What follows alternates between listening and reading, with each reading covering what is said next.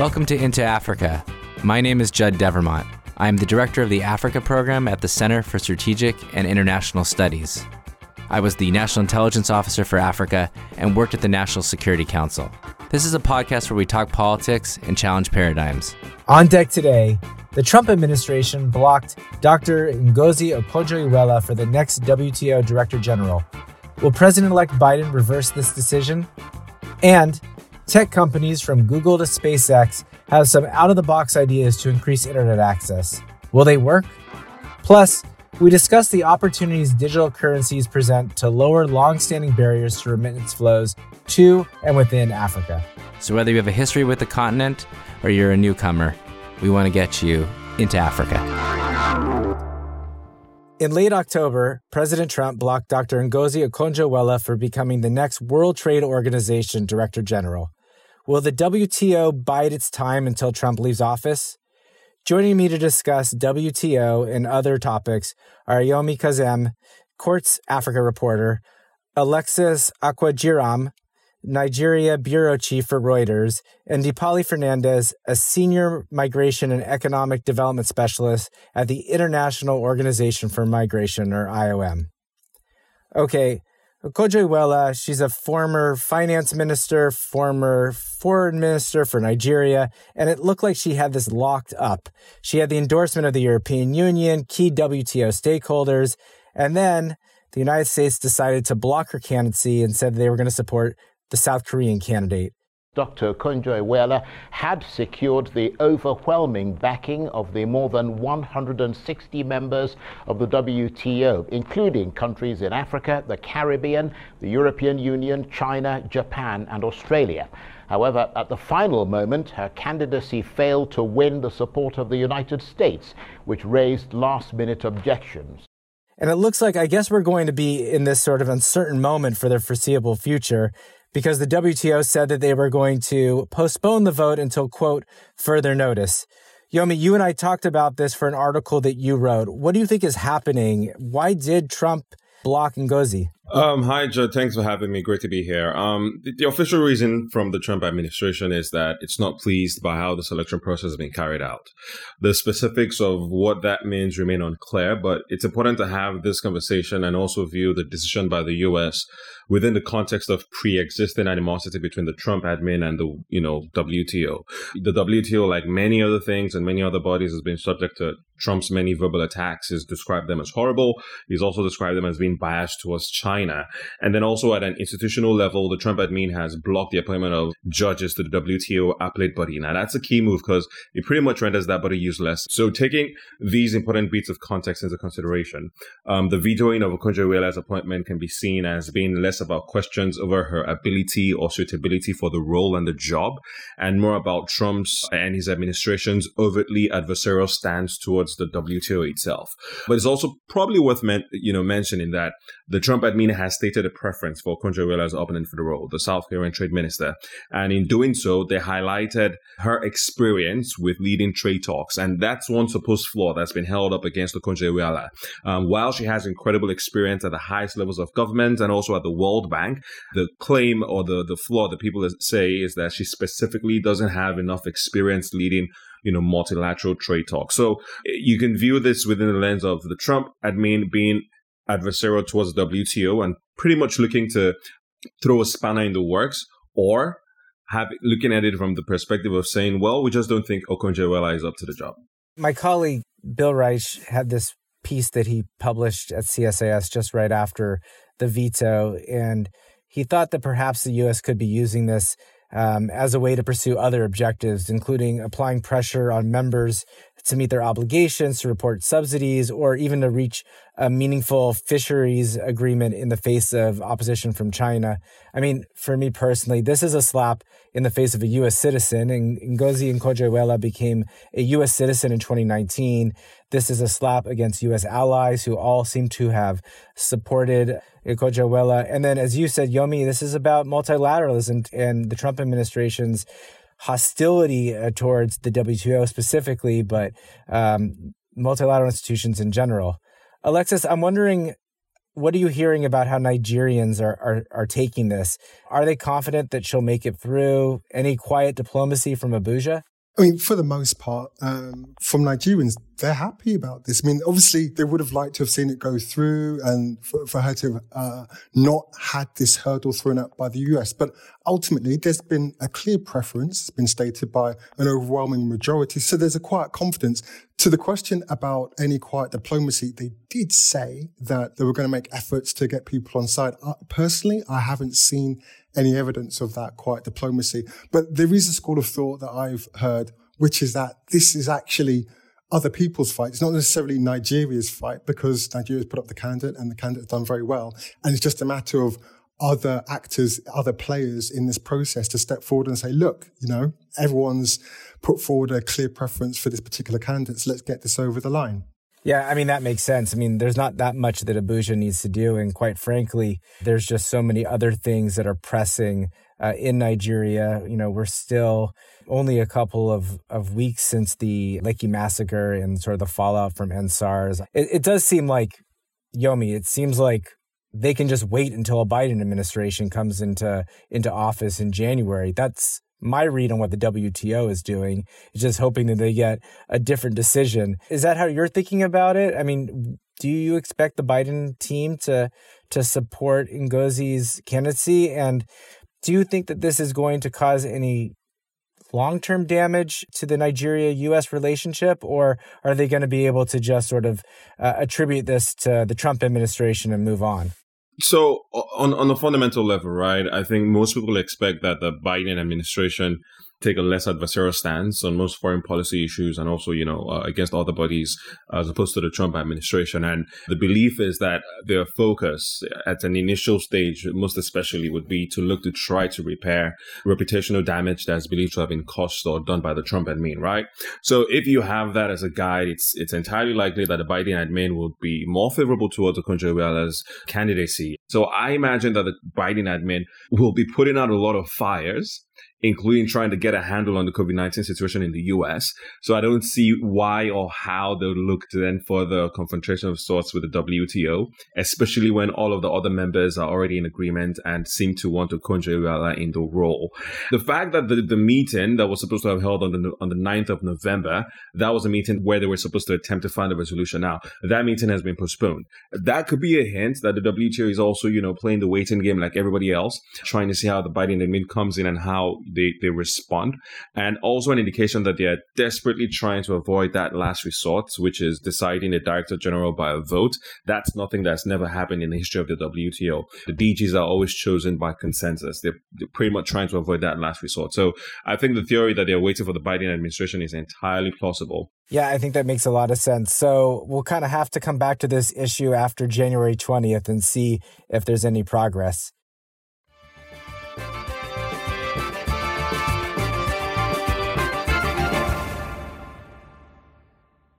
Let's move to our second topic, which is about how do you get cheap, reliable internet in sub-Saharan Africa? I mean, there's a consensus here that this could be transformational for the region's economies, but there's been a number of infrastructure and regulatory hurdles that have hindered real progress.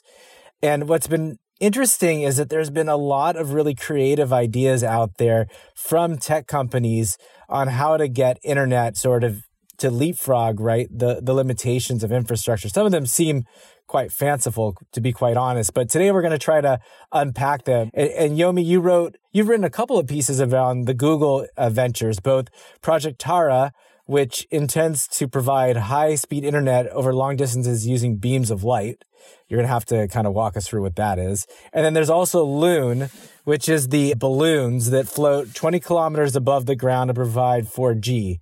They are expected to connect 100% of the Kenyan population to 4G internet. Loon and Telkom Kenya are using a fleet of around 35 or more separate balloons that will be in constant motion in the stratosphere above East Africa. So, I don't know, man. Could this really be something that could change internet access on the continent? The answer is, on current evidence, we're going to have to wait and see. All the potential is there for it to happen, right? But we're pretty much going to have to wait and see. So to try to explain what these different projects are, Tara is the more recent one. The idea with Project Tara is that Google will mount terminals high up on existing cell towers or rooftops, and then technology will allow for high-speed data transmission between terminals through invisible light beams. Each transmission from one terminal to another is described as a link, and each link is projected to be able to transmit bandwidth of up to 20 gigabits per second and also cover distances of about 20 kilometers. So that's really powerful stuff, right? On the other hand, the idea for Loon is to have tens of balloons in constant motion in, wherever they're deployed. Right now, they are both parts of East Africa, and then these balloons serve as floating towers and power, internet connectivity below. Both projects have already been deployed, and they're in partnership with local telecoms players in Kenya. They also come out of X, which is a division of Google's parent company, Alphabet. Now, that division is focused on powering global internet connectivity through innovative solutions. And the goal for the division is to focus on enabling affordable and high-speed internet access for billions of people who currently lack those two things. As it turns out, Africa is home to both the most expensive cost for internet access relative to monthly income and also the slowest levels of internet speed globally. So, it's clear that Africa would be the focus for this project, right? Back to your question as to whether or not, they can change things. Like I said, it remains to be seen. The division is aptly called Project Moonshot, or rather the Moonshot Factory, right? It's clearly a moonshot. I don't know how sustainable it'll be on the long term, but as far as the technology is, it appears that it can work. As to whether they can deploy that all across the continent, that remains to be seen. Alexis, I don't know. Have you thought about these moonshots? What is your take? Are these worthwhile ventures, and do they have legs? I think it's definitely worth trying. In terms of the extent to which I've been tracking these projects, in all honesty, this has been very much on the periphery of my awareness. I am vaguely aware of them. It's an interesting thing because I think it comes down to scale. And I think Moonshot, it does what it says on the tin. Ultimately, it's worth trying. It cannot hurt to try. But I think it would take a lot to scale this up across the continent, and I'd be interested. And part of the reason why this is partly on the edge of my consciousness is also because it's one of these situations where you have a slight schism between East Africa and West Africa. So, you often see these projects trialed in Kenya or other parts of East Africa, whereas you tend to see a dearth of these things in Nigeria or other parts of West Africa. So I'm curious, perhaps borderline skeptical. I'd wait to see what happens, but I find it hard to believe it's going to be scaled up in any meaningful way, certainly not in the short term or even medium term. But I'd love to be proved wrong. Yeah, but let's go on a little detour. I spent a lot of my career in West Africa, and so maybe Yomi, Alexis, and I, we can advocate for West Africa. Why isn't West Africa an ecosystem of innovation and exploration when it comes to these issues? Why is it the East Africans and the Kenyans particularly? So my theory is East Africa seems on the very basic level seems far more welcoming towards innovation, technological innovation. And the biggest single piece of evidence that supports that theory is the advent of mobile money in East Africa and the support it got from government, and also the transformative effect it has had.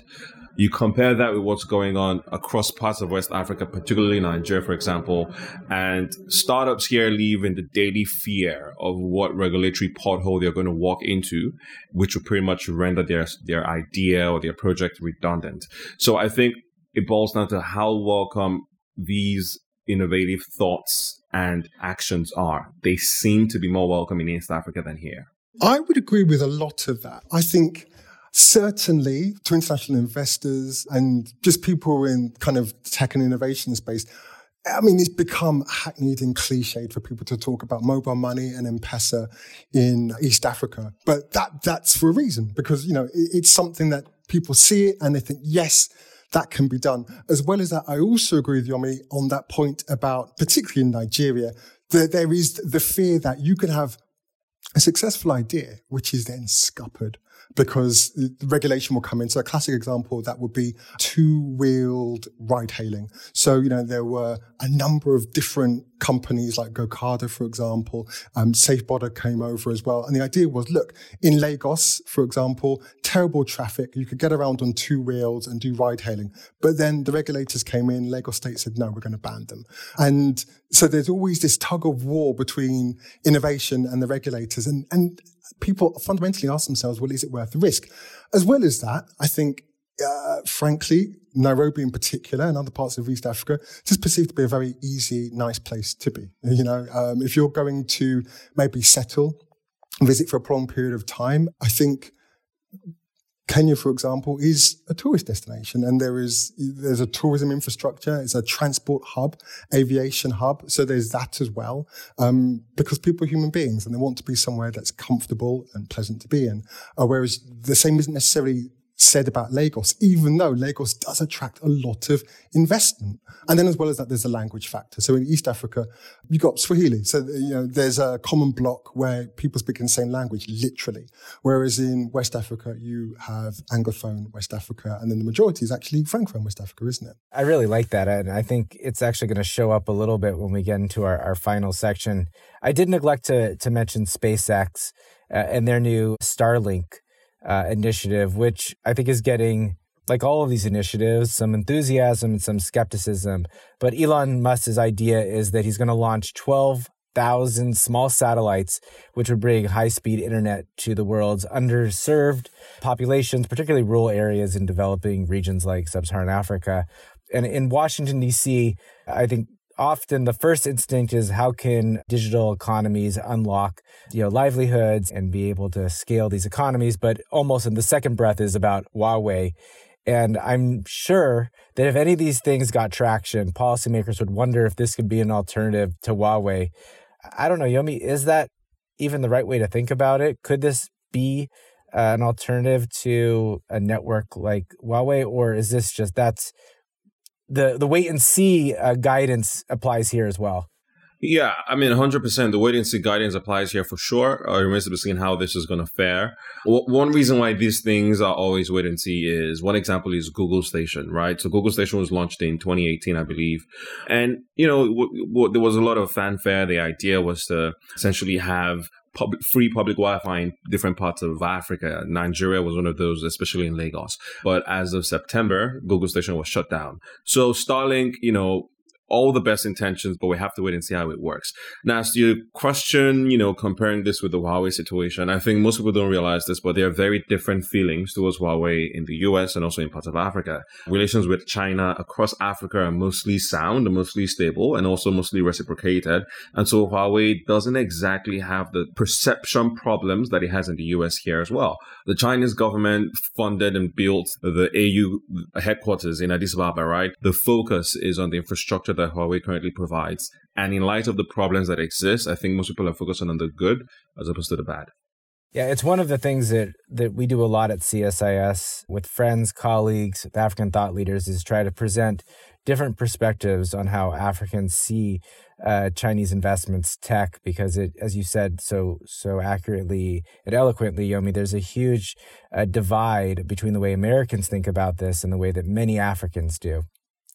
Let's move to our paradigm for today. And CSIS Africa has spent a number of months thinking about remittances and whether digital currency, and that's issued by central banks or the private sector or decentralized like Bitcoin, whether they can address some of the long-standing barriers to remittance flows, and that's especially cost.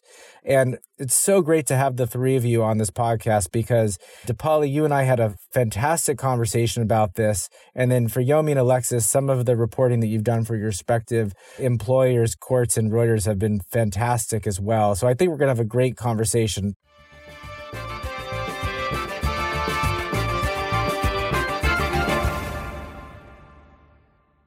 We're going to have to zoom out. So Dipali, can you kind of help us think through the state of remittances in Africa? Why is this important to economies and livelihoods? And what are some of the impediments? Thanks, John. And I think Yomi and Alexi might have a lot to contribute to this part as well. Well, first of all, congratulations on the paper that you and Topaz wrote, because you'll cover quite a few issues over there very well. In terms of trends, we've seen a rising trend, basically, for remittances since 2005 to sub-Saharan Africa. In terms of volumes, you have about 10 countries, Nigeria being one of the biggest recipients globally of remittances. In terms of share of GDP, remittances in GDP, which is a very important indicator of how important remittances are to an economy, you have a different set of countries. I think there are about 15 countries which have 5% of their GDP accounted for by remittances, and another 7 which have 10% of their GDP accounted for remittances. And then you have countries like Sudan, South Sudan, where it's 35.4%, and Lesotho, where it's 21%. You also have a large intra-regional migration. So people always focus on migration out of Africa, but intra-regional migration and remittances linked there are important. In terms of costs, sub-Saharan Africa has one of the highest costs at 8.75% this year.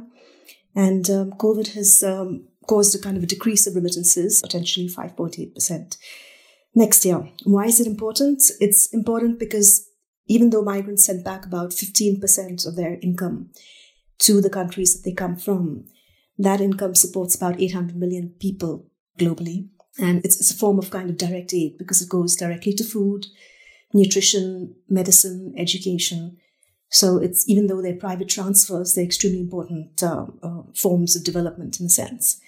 And at a macro level, of course, it's foreign reserves, it's credit rating of the country, so on and so forth. There are issues. The issues relate primarily to transfer costs and, technology. And I was very interested in the conversation that Alexi, and the point that Alexi made on mobile money, because we actually use this as a success story. And in terms of post-COVID, there's been a fall in remittances, but that fall has varied. So some countries like Somalia, like Kenya, have seen rises in remittances at certain points in time. And a move towards digitization. Everybody's waiting for the health sector to improve and the economy and the labor markets to improve as well.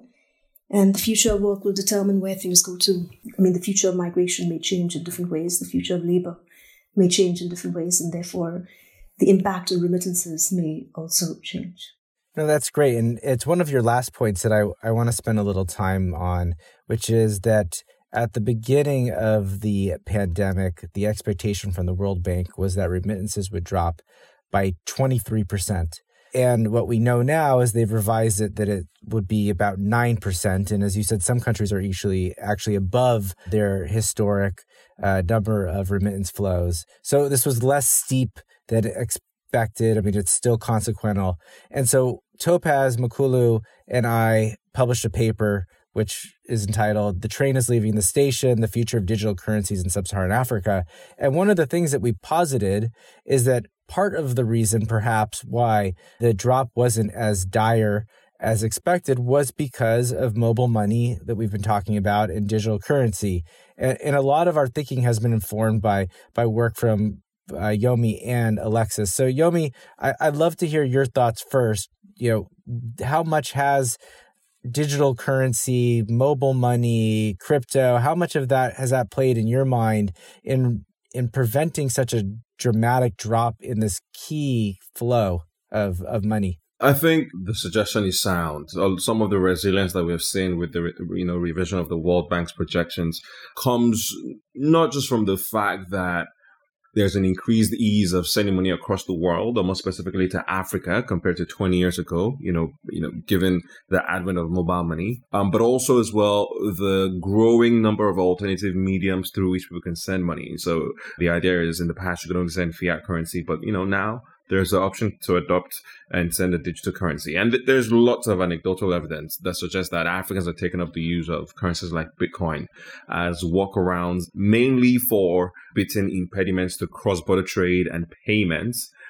But if they can use it for those things, there's absolutely no reason why remittances can also not be a use case, for this. And in fact, there are tech startups today in Africa that build their products around that particular value proposition, essentially allowing people outside of the country, or rather in countries across Africa, in the US or elsewhere abroad, to send money home through cryptocurrencies. In some cases, they let them send Bitcoin home, but because the likelihood is that the people or the receivers on this end are probably less familiar with cryptocurrencies, they then receive cash. And interestingly, I just read about 2 weeks ago, one of those startups in Nigeria has actually developed a product where neither the sender nor the receiver interact with Bitcoin. They send cash, but then the company uses, Bitcoin to essentially power the transaction. So the sender and the receiver are both, sending and receiving cash, but Bitcoin is what's actually powering the transaction. So absolutely, my belief is that the adoption of digital currencies and also, the very existence of mobile money means that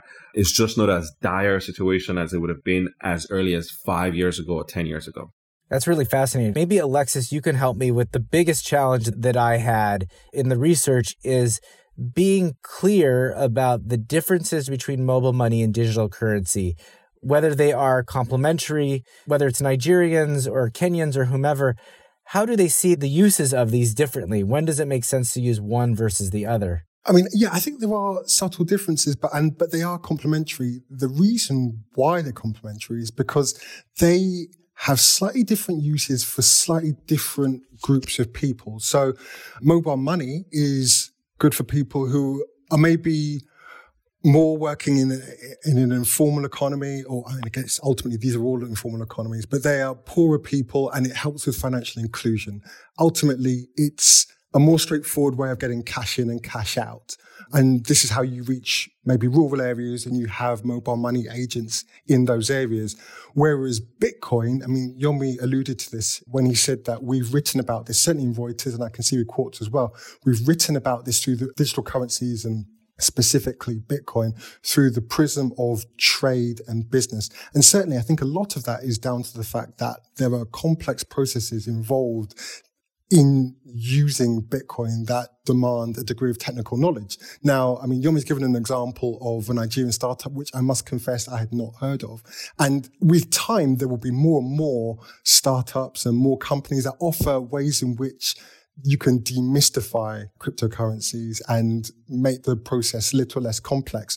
But that, I would say, certainly at the moment, the division would be in terms of one's more for business and more for trade, and the other one is more about financial inclusion. The other thing that's worth bearing in mind is that Bitcoin isn't legal tender, certainly not in Nigeria. And there's always the danger that you could fall foul of a scam or hoax in some way, and you've got no recourse to get your money back. So there's also that worth bearing in mind, whereas it's more of a formalized system with mobile money. You set me up nicely to ask a question of Dipali, which is sort of how do we actually create an enabling environment if we think that this has the potential to be a game changer? Because there are these, one, as both Alexis and Yomi said, there's these, first mile, last mile problems, because how do you actually convert this money into Naira or into CD or into, shillings, depending on the country? And then there's just the fact that most countries in sub-Saharan Africa don't even have regulation. It looks like Nigeria is at the beginning of that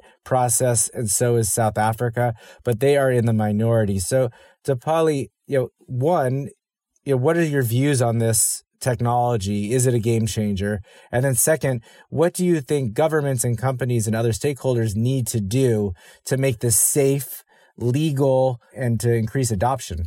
So I'm going to be a bit of a devil's advocate here because I also have a finance background. And the reason why is I'll take you back to the financial crisis. The role of the central bank is to maintain less risk, what they call systemic risk, as well as to protect small deposit holders and consumers, which in this case would be migrants. On the other hand, you have a very innovative financial sector, which can also be speculative. And it was the creation of these CDOs that led to the financial crisis in 2007, 2008.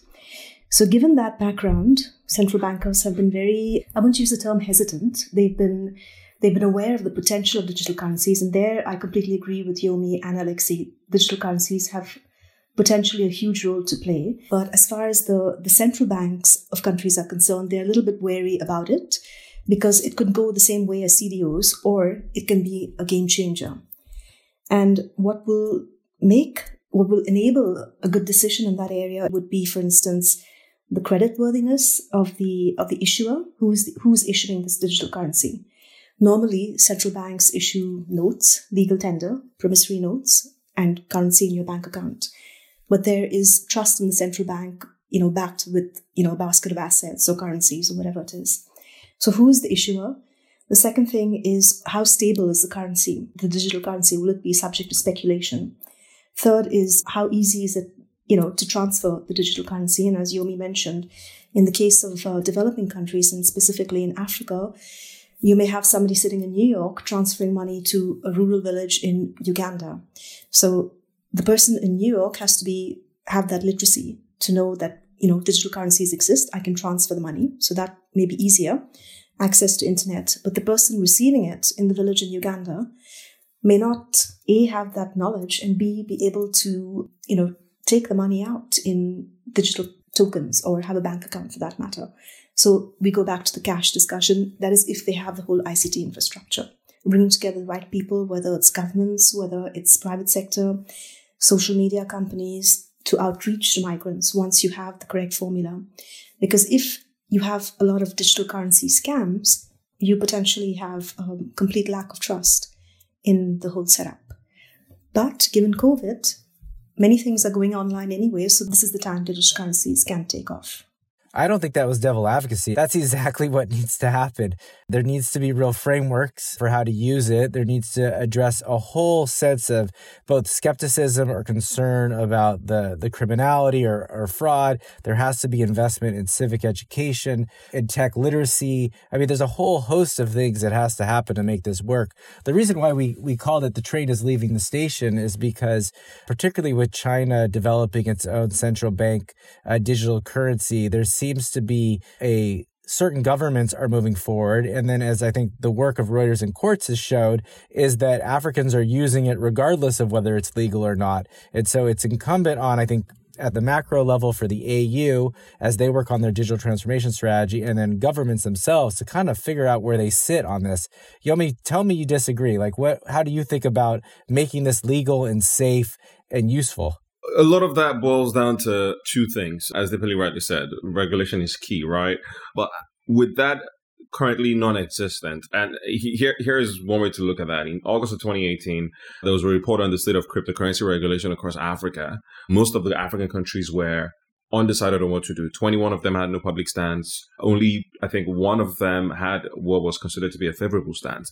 Now, it hasn't exactly changed that much. In Kenya, there are still question marks. In Nigeria and South Africa, there's some progress being made towards regulation. However, it's still unclear what that regulation would look like. So first off, a regulation needs to be in place. The reason for regulation, and I find this interesting, in conversations with players in the cryptocurrency space, that is, founders of cryptocurrency exchanges and startups, they want regulation to happen, because if regulation exists, it makes their job easier. It essentially makes it easier for end users or consumers to be able to identify what is a legitimate or an illegitimate player in the space. And so that sort of protects the consumer. But in the absence of that, what's happening right now is a lot of consumer education led by these startups, essentially trying to help them understand not just how to use it, but also the use cases and why it's important that, they have this option. And the kind of stumbling blocks that they face, for example, in Nigeria, the reason why Bitcoin first became popularly known was because of a scam. It was the MMM scam back in 2018. So what happened was this scam crashed. It was, your typical pyramid scheme. It crashed. There were losses of about $50 million, according to the Nigerian Central Bank. 2 years later, the scam attempted a return. And when it attempted this return, having already been established as a scam, its chosen payment methods was Bitcoin. Now, if you have an established scam associating itself or attempting to come back using a cryptocurrency, then that association is there and it's hard to break. So most people wouldn't know about these currencies or how to use them. Startups and players in the space first have to break that association in their head. And so it falls down to consumer education on the part of the startups and also, wholesome regulation on the part of the governments. That's really great background context, and I think some policy recommendations as well. I just want to end with why I have been interested in this issue, because when I was in the White House, I worked on Somalia, and one of the big challenges was that it was difficult to do remittance sending remittances from the United States to Somalia. Many of the sort of small money, transfer operators were fearful that they were going to be in trouble with anti-money laundering, combating the finance of terrorism laws. And so, this digital solution, I'm not sure it's entirely is going to solve all of it, but I've been interested because, we need to make sure that people can send money to vulnerable populations, and we want to make sure that companies feel confident that they won't be afoul of U.S. or international law. And I just wanted to open it up to the three of you if you have any thoughts on this idea around security of the transactions and making sure that it wouldn't get any of these sort of financing of terrorism, money laundering problems. Yeah, this whole KYC kind of regulations, there are no figures, not that I know of at least. Actually, we do know that it raises the cost of remittance transfers. We do know that banks have to implement it. And as you mentioned, for MTOs, they are scared, especially if it was a country like Somalia, you would be concerned, but globally as well. We would need to figure out a way to bring down these costs. Is digital currencies the answer to it? It depends on what the structure of the digital currency is, but would it make the sender and user anonymous, or how would it work? But it could bring down the costs for sure if you don't have to meet KYC requirements. Yeah, it's this combination, right, of ease, costs, and safety, security that actually are mutually reinforcing. If one of them is out of whack, it's likely that the others are going to rise or become more difficult. Alexis, do you have any thoughts on this? Ultimately, I think it always comes down to cost. Obviously, it's a number of different factors, but people are always, when they're not well off at all, they're always going to seek out the cheapest option. And they actually don't necessarily think so much about the risks. The risks are something that falls to policymakers and the regulators in particular to think about and try to work around. But I think we'll be in a kind of whack-a-mole situation whereby there will be new ways in which to send money, and there'll be a constant to and fro between innovation and the regulators trying to, really enforce some form of framework, only for there to be a cheaper option where you could be anonymous, but maybe expose yourself to more risks, because that will be the trade-off. So I think that's a challenge that needs to be addressed. In terms of how you address those challenges, I honestly have no idea. Yomi, that's going to make it very hard for you to close up this episode. You have any brilliant ideas? Well, unfortunately not. But for me, I see this, through one single lens, right? More bad things are likely to happen if there is no regulation as opposed to if there is regulation. Right now, there's a playing field where bad faith actors can thrive because, lots of governments are undecided about this. So I do think that ultimately having a situation where it's clear to a consumer where they can, Alexis makes a great point as far as cost is concerned, right? But if there are methods through which, illegitimate players can be identified, then the consumer goes into that transaction with both eyes open, knowing that they're taking a risk. Right now, there's too much ambiguity in the space, and that allows bad faith actors to thrive. Well, I didn't think we were going to solve this problem, but I'm deeply appreciative of the three of you for sharing your insights and expertise. And let me just also note for our listeners, thank you for their patience as we moved our podcast schedule to accommodate for Thanksgiving holiday for American listeners. But we are back on schedule now, and we'll see you in 2 weeks. Thanks so much.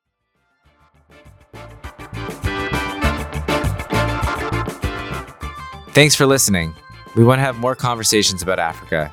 Tell your friends, subscribe to our podcast at Apple Podcasts or wherever you find good content. You can also check out our analysis and reports at csis.org/Africa. Thanks.